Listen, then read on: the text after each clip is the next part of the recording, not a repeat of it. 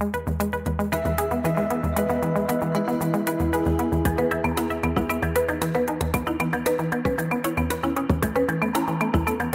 is the founder of a really interesting organization called Empathy Media Lab. Empathy Media Lab is a multi-service enterprise. It's based in Maryland, and it does things like publish content on labor and the political economy, art and culture, and they also provide event space and studio space and podcast space for artists and activists who want to share their stories in a global format. And Mr. Papp, I'm going to let him talk more about this enterprise, but I wanted to just sort of introduce him as well, because Mr. Papp brings to this work over a decade of experience in consulting and developing and managing communications for a whole host of different types of organizations, including the US government and private industry and nonprofits. And he has also launched several startups, which I find it very interesting, including a permaculture farm and an international labor radio and podcast network. He spent 5 years in the Peace Corps before doing that, working in areas like emergency health and rural education and public outreach. He has a master's degree in public policy, and he earned his bachelor's degree in philosophy and political science. So Evan, your breadth and depth of commitment is stunning. And I am very, very pleased, and we are very fortunate to have you with us this evening. Thank you so much for this opportunity to talk to new people and meet new people, and also see some old faces as well. And I'm going to talk a little bit about my origin story, and then get into Empathy Media Lab, share some content, and then provide some time for answering any questions. And of course, I want to just put it out there right now that if you have to jump off early or something like that, I want to be as accessible as possible, because I've only gotten here through the help of a lot of other people who've helped me along the way and kind of allow me to overcome different obstacles and different things that, that seemed unsolvable. And then just one person can come in 5 minutes kind of help with that solution. So the main takeaways I want to share, and a lot of people, you're still in undergrad and you're still trying to figure out which way you want to go. And there's going to be a lot of people who's going to be putting pressure on you that this is the way or that's the way. And that's going to be based from their own experience. But the main takeaways, and I'm going to emphasize it now and at the end, but the most valuable thing in all of our lives is our attention. And where we put our attention and who we give our attention to and what we give our attention to, that will determine the path of our life. So try to, and our attention is constantly being competed, especially now with all the social media and everything else. There's a lot of competition for everyone's attention.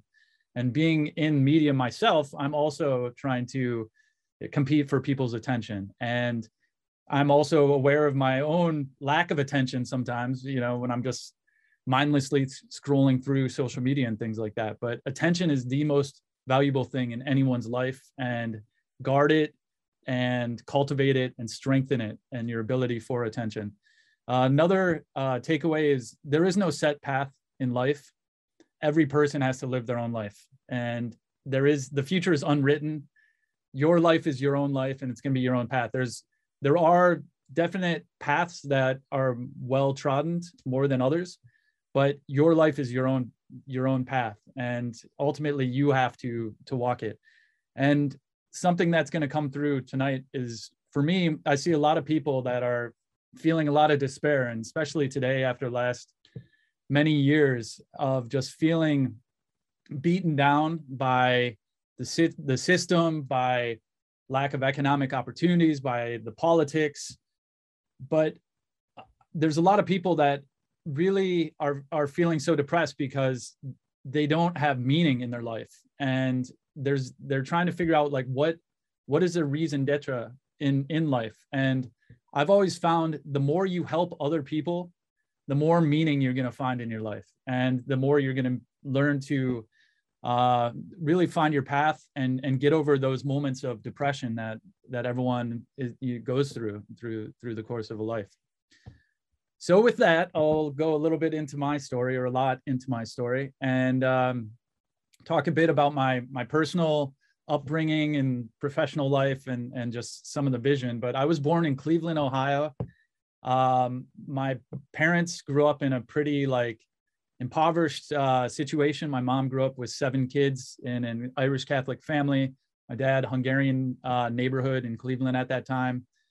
And I moved around a lot growing up, and I lived in like 8 different houses by the time I was 5 years old. But then I ended up settling in Western Michigan. My father got a job in aluminum anodizing as in manufacturing. And I had a very like lovely life in Western Michigan, very provincial. Lived right, you know, on the Lake Michigan beaches, did lots of sports and playing around, wasn't the most literate person and things like that. But I just had a great, you know, upbringing and very humbled to have that experience in Western Michigan, and then ended up going to University of Michigan. And through the course of this, my parents always kind of emphasized that there are other people in the world, that the government has a purpose to solve these issues, and that the government isn't always the enemy. Because my mother's parents, for instance, were saved by the New Deal policies of getting the first public housing in Cleveland.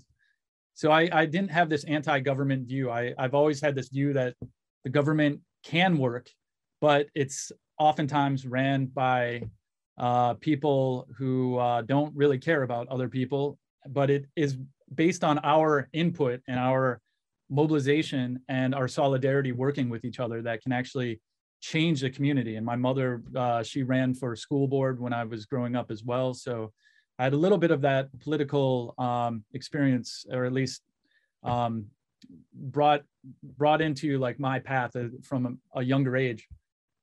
And then from that, I went undergrad, University of Michigan, and studied political science and philosophy. And I was very much focused on going to law school.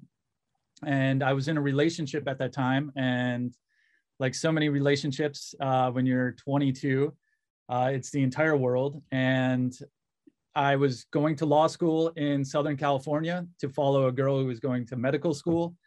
And we ended up breaking up. And it was simply because she asked the most mature question, was like, do not go to law school just for me, go to law school for you. And then I really thought about that. And I was like, well, I actually wasn't ready to go to law school. I wanted to get more experience. I hadn't even traveled abroad outside of, you know, Canada before then. And so I deferred law school, and I did a long hike on the Pacific Crest Trail for 400 miles.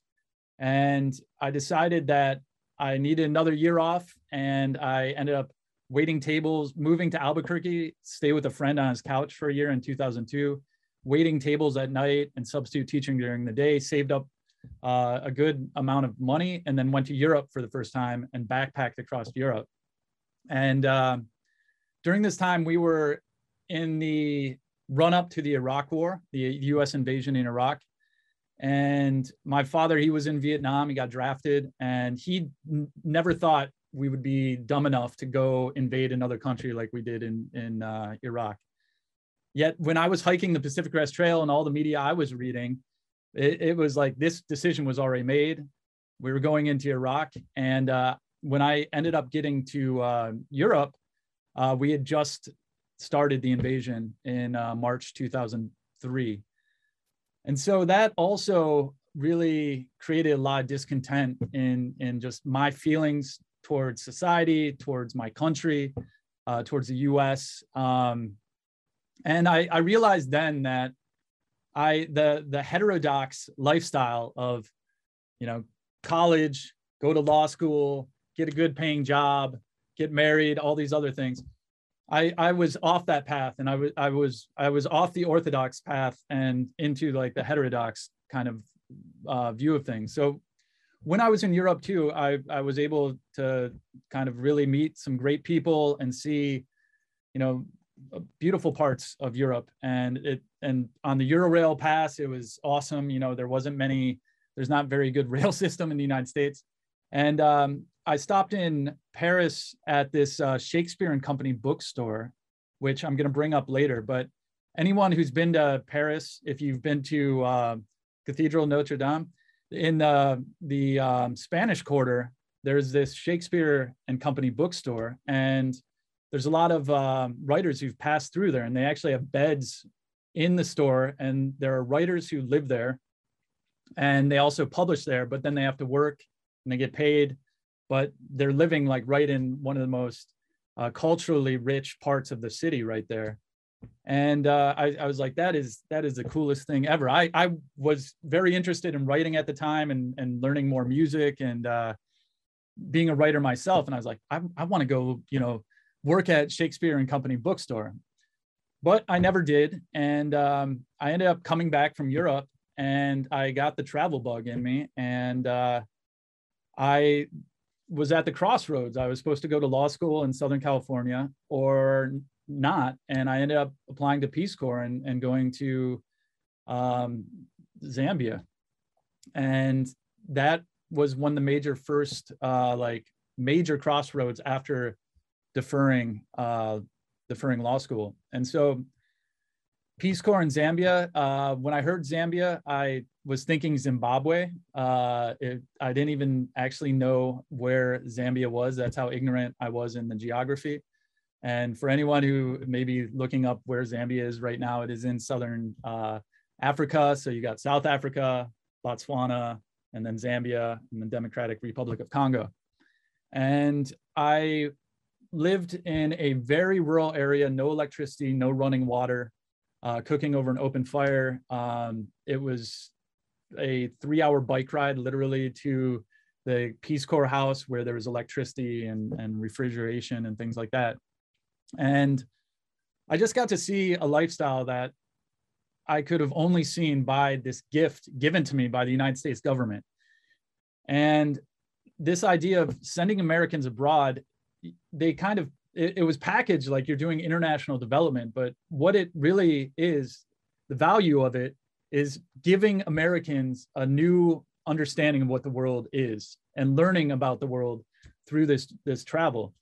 And we did some development in rural distance education, learned a lot about just the challenges of living in a place with very little infrastructure. And then also learning just about another culture and then trying to explain my culture while being extremely culturally isolated in a country that I'm listening to shortwave radio on the BBC every day about what we're doing in Iraq and trying to talk about that. So I came back in 2007. I ended up extending for a third year in Peace Corps Zambia. And when I came back in 2007, I was looking at potentially getting a job in Washington, D.C. doing Peace Corps recruitment. And I was also wasn't sure I was going to get the job. So I was kind of like, okay, I'm still a little tired. I want to travel more. I'm not sure the United States is for me.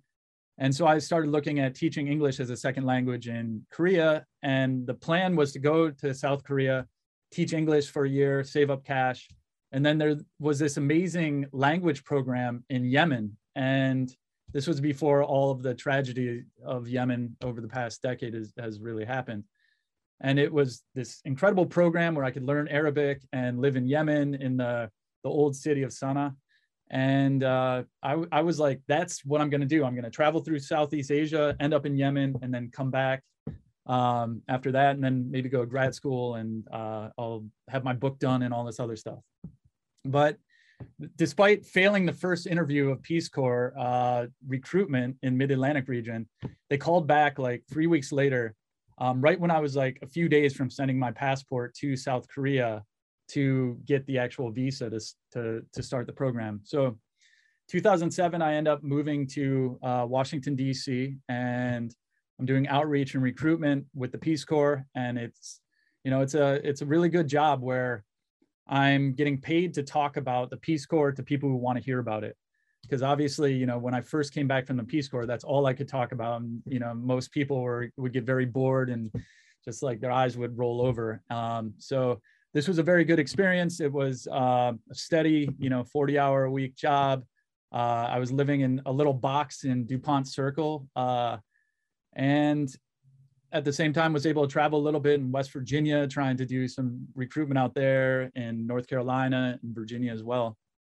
And at that time, I was looking at grad school, looking at grad schools, public universities, because I didn't want to go into debt going to American University or George Washington or Georgetown.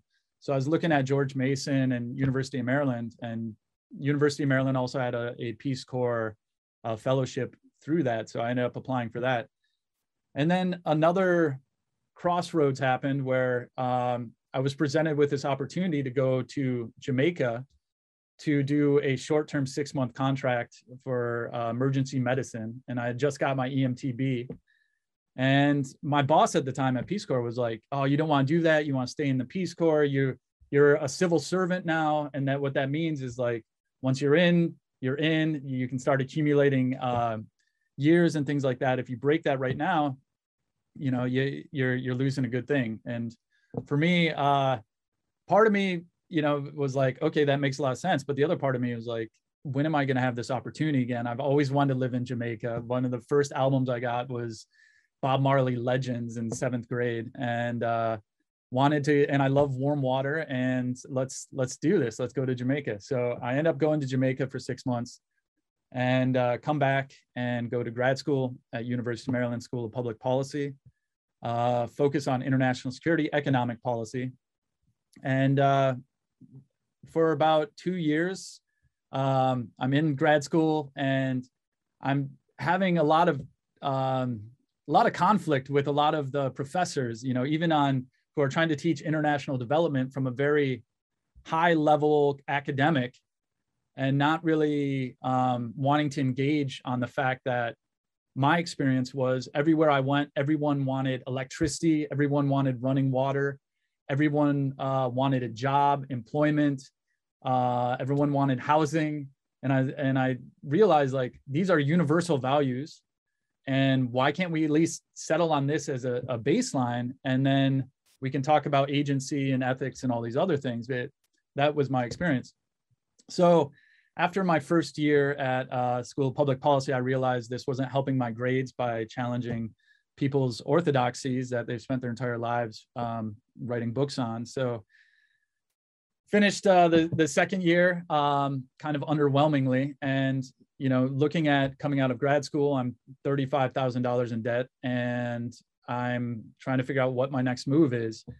And like so many people in college, you're doing these internships, and oftentimes you're not getting paid. And you're also trying to figure out, you know, like, where are you going to get your opportunity? Where are you going to get your break? And I ended up getting my break looking at USAID. I was even throwing my hat into working in Afghanistan because they were so desperate. And even though I didn't believe in Afghanistan, I didn't believe in the policy in Afghanistan, I realized, like, if I do that for a year and I don't get hurt and I don't hurt anyone, I can at least pay off my debt and hopefully do some good in the process. And but I also applied to a PhD program at Howard University in Africa Studies and wanted to focus on AFRICOM. And I ended up getting into that and ended up getting on like a delayed cycle for the Afghanistan job. And during one of my internships, I met a person who was a political appointee at USAID, and she worked in the Africa Bureau, and we connected, and I applied for the job, and I was able to get a 1-year contract under one of the 26 USAID mechanisms that's not a foreign service officer, and did that for a year. And then from that, as that was ending, I jumped to another contract in this office that focuses on conflict and humanitarian assistance. And it was really focused on a lot of communications on this side. And during that time, while I was in grad school and my first year at USAID, I was really interested in everything that was going on with Occupy Wall Street. And I realized that media is kind of the tip of the spear of trying to get your ideas across, of trying to organize people and really trying to make changes from the activist bottom up to the top. And so I was taking classes at DCTV, which is just a public access with an awesome staff, awesome, very inexpensive lessons and education on technical field recording, editing, production. They have great studios. It's right at in Brookland. And took a bunch of classes and then really kind of like sold myself like, hey, I'm this videographer. And that's how I got the second job at USAID, where I was doing communications in this conflict humanitarian zone. And during that time, that's when I was like able to pay off my debt, and some of my negative views of the world became a little less negative when I felt some agency, when I wasn't under the pressure of this economic under the economic pressure of being in debt and having to make payments and things like that. And so I was able to save up a little money. And during that time, I was also really interested in developing like a farm. So I worked with some folks, and this was kind of, I wore the Monday through Friday, 40-hour a week work at USAID. And then I was also this bureaucratic entrepreneur on the side. And what I'm about to tell you, I can write the book on how not to start a business. But that being said, I ended up starting a company called Soul Shakedown. And from that, it was an LLC, and it's Soul Shakedown DC. And I was doing a lot of video work around Occupy Wall Street and some of these activist groups, and just using iMovie and things like that, and just trying to learn through doing, and just keep making things and learning and learning. And some of the work is a lot better than the other work. But I also was met with 5 other people, and because of like the 2008 crash and a lot of things going on, we got into this permaculture idea of like, okay, we're gonna buy some land, and it's gonna be our prepper bug out community that we can also use for food, event space, and it can be like an Airbnb type thing as well for revenue. And we pulled our money together, and it was me, my girlfriend at the time, and 4 other people. And we bought this 15-acre place just south of Berkeley Springs, and we called it Liberty Route. And it's just beautiful, beautiful place out in West Virginia, and working during the week, and then 2 weekends a month doing the 2-hour drive each way, and just really enjoying it. But doing a lot of grinding, a lot of 60, 80-hour work weeks to try to make this happen, this vision happen. And then on the side, on top of that, trying to also do some activism. And after a while, the Liberty Route dream kind of started fading, because it was just 6 people. We didn't have a great business plan. We didn't have everything really locked down going into it. And, life happens, and people start pulling away and things like that. So that was a lesson learned. And then from that as well, I started, keep thinking about like, okay, well, what about this media thing that I'm really interested in? And so I created Empathy Media Lab as I was working at USAID to really focus on like this idea of like a publishing company, an event space, and also an artist studio.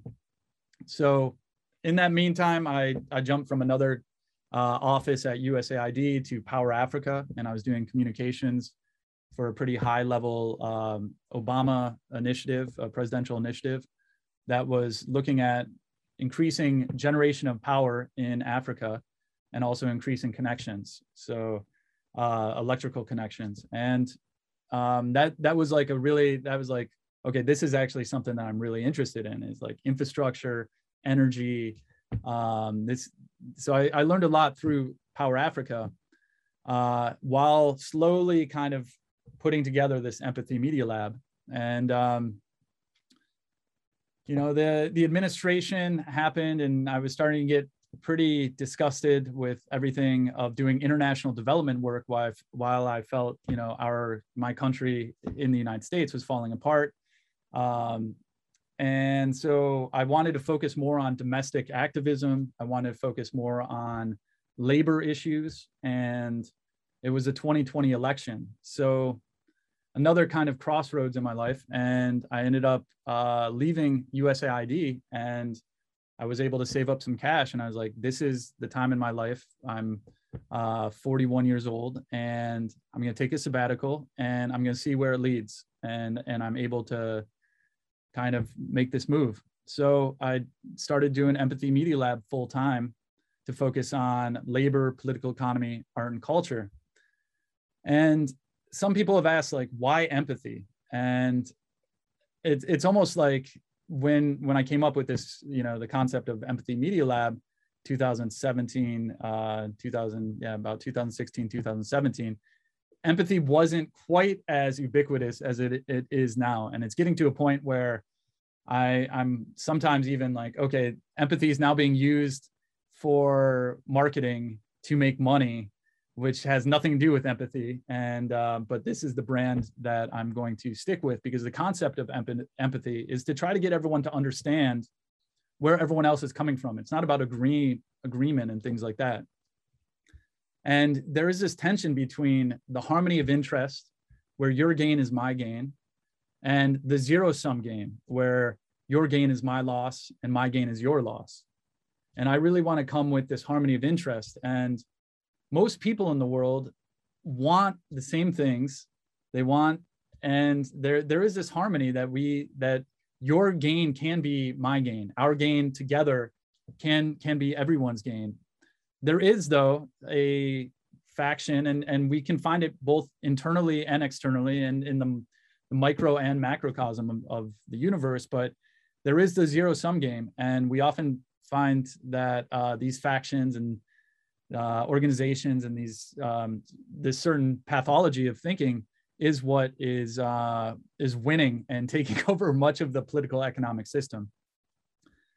Another thing about empathy is that James Baldwin talks about this a lot, where when you're going through suffering, you feel like your suffering is the greatest suffering that has ever happened in the world, and that your suffering is unique.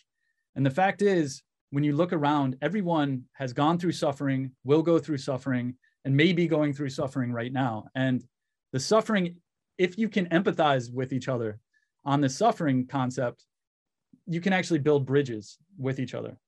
But it requires a step of understanding what your own thoughts are, and you have to make that choice. You have to make that effort to want to understand where someone's coming from to help build that bridge. So why labor, political economy, art, and culture? Well, it's, obviously a huge umbrella. Labor, I've learned, I've been an unorganized worker. I've not been in labor unions. Myself, my grandfather on my mom's side, he was in the steel mills in Cleveland, and he always spoke highly of the labor unions. And my mom spoke highly of the labor unions growing up, and the teachers unions and things like that.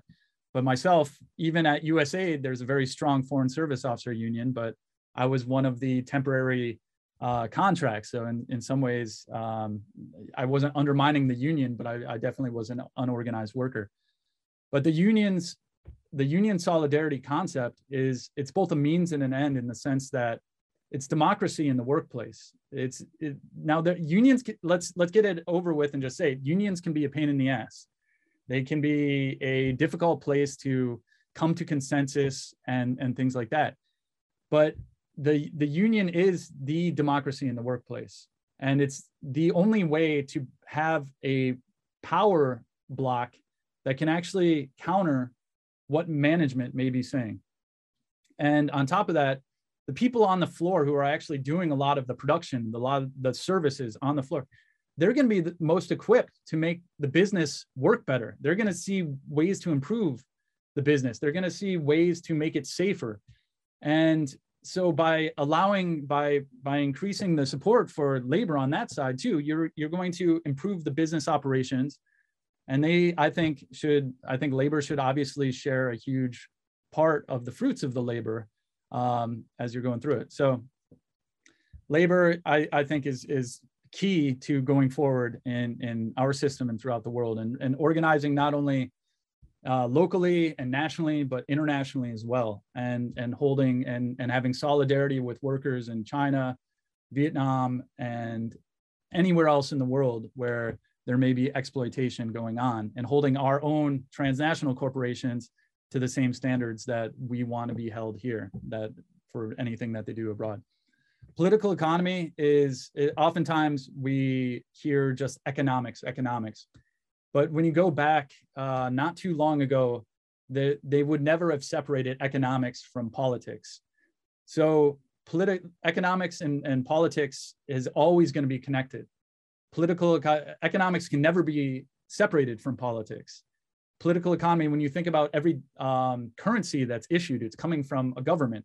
Taxes, the markets are enforced by laws that are dependent on a government. So it's always political economy. And you have a lot of people in economics who have no history background in economics, and no understanding of what the classical understanding of economics is. So bringing in political economy and looking at industrial policy, looking at infrastructure, looking at things like water, food, energy, transportation, communication, education, healthcare, welfare state, those type of things are all very important.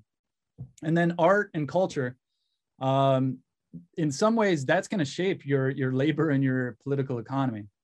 The culture is responding to it, but if you can bring higher levels of love, beauty, justice, and things like that into your art, into your culture, and culture can be everything from religion to language to food, and art can be anything from music to writing to visual arts to performance arts and things like that. That is going to have an impact on your political economy and in how you organize people in your labor circles. So the revenue model right now for Empathy Media Lab is looking at, right now I do consultancies on the side. I worked closely with Labor Radio Podcast Network as it has gotten off the ground, and just a little plug on that.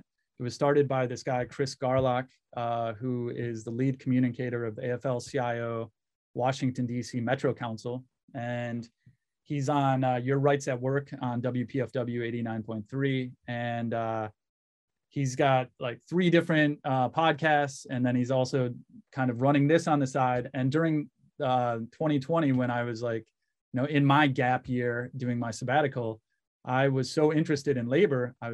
Somebody put me in touch with him. And so then I just started volunteering and started helping with editing a lot of podcasts, helping with the website and things like that.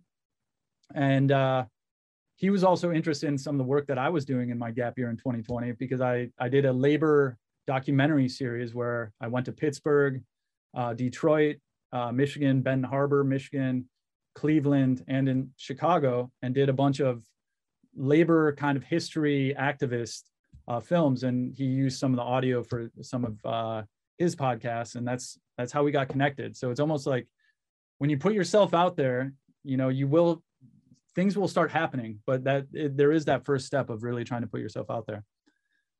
I've also been lucky enough, in 2014, I was through the funding of USAID and through the work at USAID, I was able to buy a house.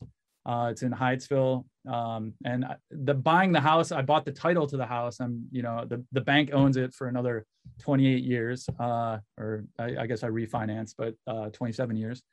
But in this house, I've been focused on creating a podcast studio. I converted my living room into a music practice space that we're going to be doing a lot more live streaming for music over the winter. And then in the backyard doing an event space, and we've held some weddings there, and have held some different types of art variety shows with comedy and music and activism as well. So those are kind of the 2 lanes. And then the third lane is publishing.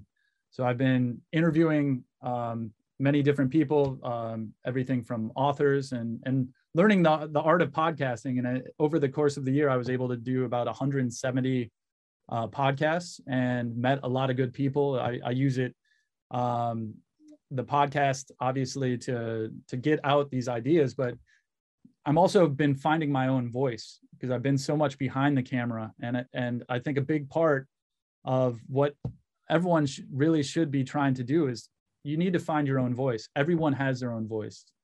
And for me, asking questions, hearing my voice, that I'm uncomfortable listening to, trying to speak more eloquently, being a better listener when I'm asking the questions, not just reading from the script, but really trying to engage.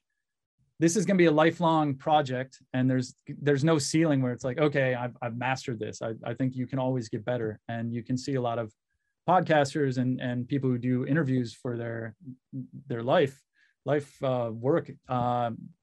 They make it look like seamless and easy, but it comes through thousands of hours of effort to get to that level. And the publishing too, as I'm going into the new year, I'm looking at, as I mentioned, the live stream studio.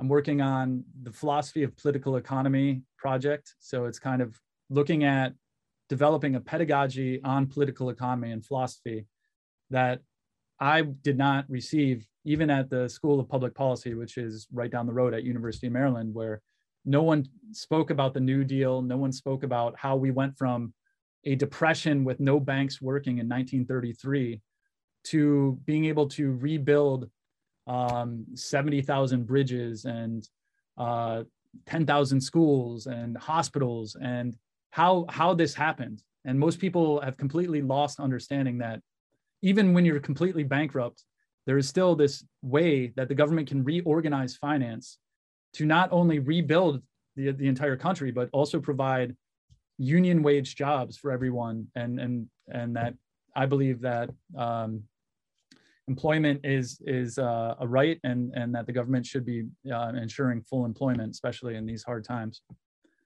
And looking a little bit more, I'm going to be doing a lot more work with Labor Radio Podcast Network, and going into the future, doing more live streaming and doing some more short films and documentaries and things like that. So I'm just going to do one more short one, and this one was around the 100-year anniversary of the Battle of Blair Mountain, which it took place in West Virginia. Most people do not know about it. Remembering the Battle of Blair Mountain. 100 years ago, in 1921, a multiracial uprising of Union coal miners commandeered trains and cars across the state of West Virginia and emptied armories of their contents as they marched to the town of Mingo, where 100 of their fellow Union miners were being held without charge by the corrupt authorities.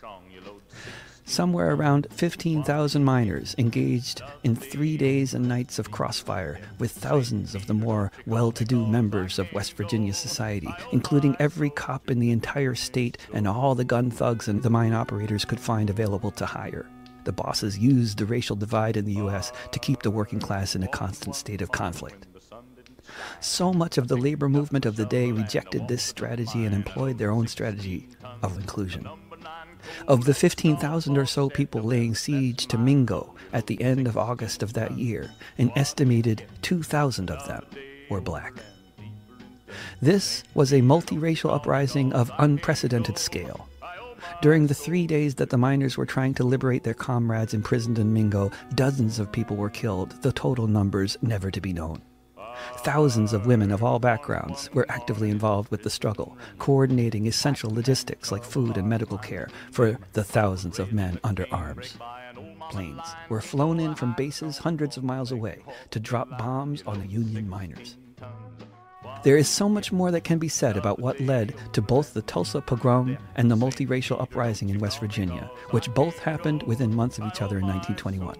The impact of the unspeakably horrendous bloodbath known as World War I, along with the terribly devastating global pandemic that it gave rise to, would be hard to overstate. In the face of such a long-standing history of white supremacy and settler colonialism, so much of the labor movement explicitly rejected that nonsense. It's so important that all of these things be remembered. There is another America. Remember it. Those miners died for you. You should at least know who they were. And then, let's all follow in their footsteps. Long live the multiracial uprising in the hills of Appalachia. in 1921. Long live the Battle of Blair Mountain. To the company store.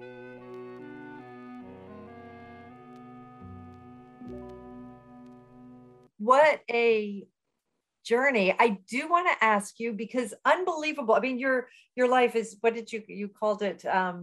The orthodox and the unorthodox, possible paths that we've got. You've had the most unorthodox. You're a perfect example of lifelong learning, right? And learning through life. It's really, really incredible. And I appreciate your tension. It sounds like one of the themes of this is, should I do it this way or should I do it the old fashioned way, right? Should I go to graduate school or should I take a year off and do something else? It's just really inspirational. It makes me want to ask you about your work with Empathy Media Lab now. Do you see this as your destination, or do you have your sights on something after this? I mean, it sounds like it's an incredible, experiment. And I'm just curious to know what you're thinking about next. Yeah, so I didn't tie it in, but the idea of the art hostel idea, where while I was in Europe, I was staying in a lot of hostels, and I was like, oh, this is really interesting. And the idea of being able to create a space where artists can come and create art and you can do work and things like that. Right now, I'm trying to put in all my effort to make this project work. And, like with anything in life, you got to take some risk and you got to be willing to fail. But right now I'm all in on this, and I'm going to find myself interested in politics and trying to make the world a better place, and while also doing my own creative work and collaborating with good people, for the rest of my life. So if it's not Empathy Media Lab, then it may be something else. But for right now, I do have several contracts, some other things may be coming in. So things are starting to move. Mm-hmm. Well, it also sounds like what you're doing is weaving things together, right? I mean, you're pulling so many different strands into this one multi-part effort that, I can see where you can do a lot within the structure that you've gotten developed here. Yeah, that's great. I have a question about Media Lab also, and then there are a couple of questions in the chat that I hope we can get to also. Who do you see as your audience for the work that you're doing with Empathy Media Lab? Yeah, that's a great question, and it is very varied. So in some ways, the labor communities but everyone works, not everyone, but most people are working class, and so that's a pretty broad audience. And then people who are going to be interested in political economy and policy, that's going to be more focused towards the policymakers, politicians, bureaucrats, those type of things, professors and students who are interested. And then the art and culture, I think, trying to seed some of these ideas, on the TikTok, into the metaverse and wherever else it's going, to try to bring in something a little higher consciousness than just consumption and things like that. That's interesting. I was thinking that this would be my last comment, but I'll say it while I'm thinking about it. Because have you ever thought about becoming a teacher? I mean, my goodness, what a wealth of experience and knowledge you bring to the table.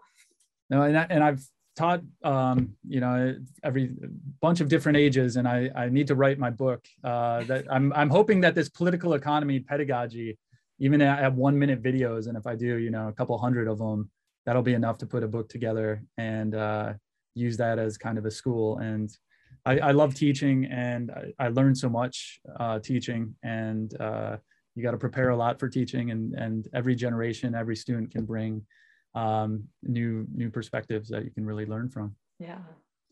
And I mean, the format of education is changing all the time. So yeah, I think you're going to be well prepared for whatever's coming down the road there. That's terrific. There is a really interesting question. I think you can probably see the chat too, so you can see this as well. Someone is asking about how white privilege might have affected the work that you do. Oh yeah. Well, as you can see, I'm of the pink tone, the whiter tone here. So I've been, I've been given a lot, right? I've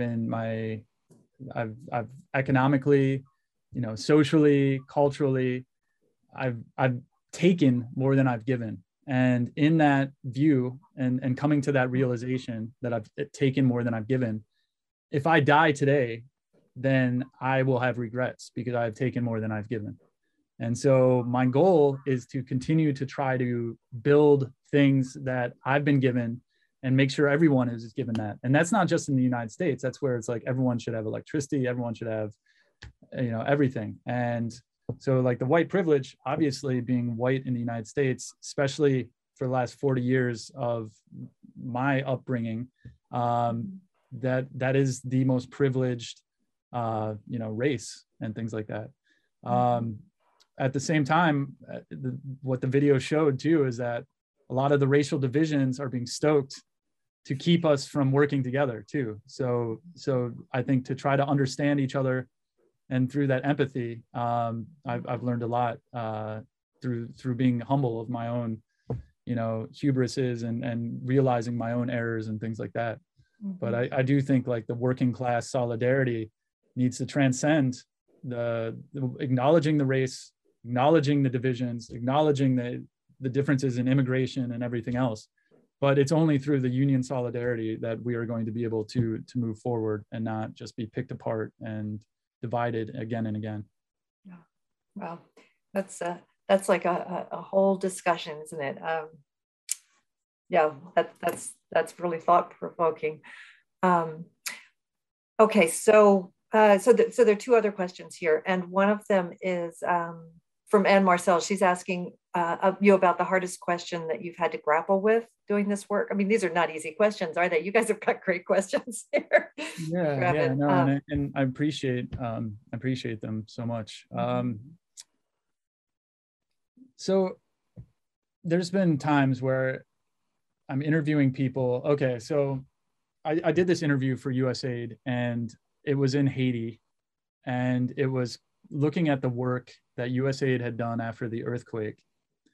And we went up to the north of Haiti to celebrate this Korean textile firm. And my job was to interview this Haitian woman who worked there and to try to get a success story out of it, right? And I know a lot of history, not people know more than me, but I know a good deal of history. I know a lot of the issues with Haiti, and this Korean firm was kicked out of Guatemala for labor practices and set shop up in northern Haiti. And this was like the big celebration of USAID and the Clinton initiative, and Hillary Clinton at that time was Secretary of State. And I'm in this room interviewing this woman at the plant where there is this textiles, and it was almost like kind of like a sweatshop that I'm going in, I'm filming. I'm like, this is crazy, this is insane that I'm in here, and I have these like activist thoughts and just being like, this is crazy, it's a success story on this. And I'm in this room, and the boss is around and her manager's around, and I don't speak Creole, I don't speak French, and I'm trying to ask these questions, and I realized in that situation, there is no truth that I'm going to get from her. Unfortunately, it is just I gotta take the fact that I was there, and I was able to bear witness of the fact that we've so-called, the West has put in hundreds of billions of dollars in Haiti, and yet this 100-kilometer road from Saint Marc, which is just outside of Port-au-Prince, up to Cap Haitien, is like a bombed out road that took 4 hours to drive up to. And I'm sitting at the bar talking to this Inter-American Bank guy from I think Ecuador, and he's like, yeah, it costs about 10 million per kilometer. So for for $1 billion, this road could be built, and yet we're celebrating all these things. There's no road, and so that's part of me taking, right? So what I owe now is to not only try to tell this person's story, but to use what I've been given and try to do some good with it. I think that is maybe a great place to stop, to keep us thinking, because I think when you talk about empathy, just to kind of full circle around, having empathy for people that we don't necessarily agree with, or who are doing things that we don't necessarily agree with is maybe one of the hardest things to put that into practice. And I think for all of us, if we can have that as kind of a mantra, like, here I am in this difficult place, let me see how I can apply empathy to what I'm facing right now. I think that's an excellent lesson for us. Yeah. Evan, thank you so much for coming in this evening. This has been really, really inspiring, really incredible. And I hope that we can keep this conversation going. Thank you. And just with the final minute too, I really want to thank everyone for, engaging, and I'm open on LinkedIn. I'm open if you want to just try to be like, oh, get connected with that person. I can try to make the introduction. If you have story ideas, things like that you want to collaborate on, let's definitely talk, even if you're looking for a place to publish something and you don't know where to go. And just the key takeaways, our attention is our most valuable possession in life, and there is no set path, and service to others is where we're going to find the most meaning. So thanks again.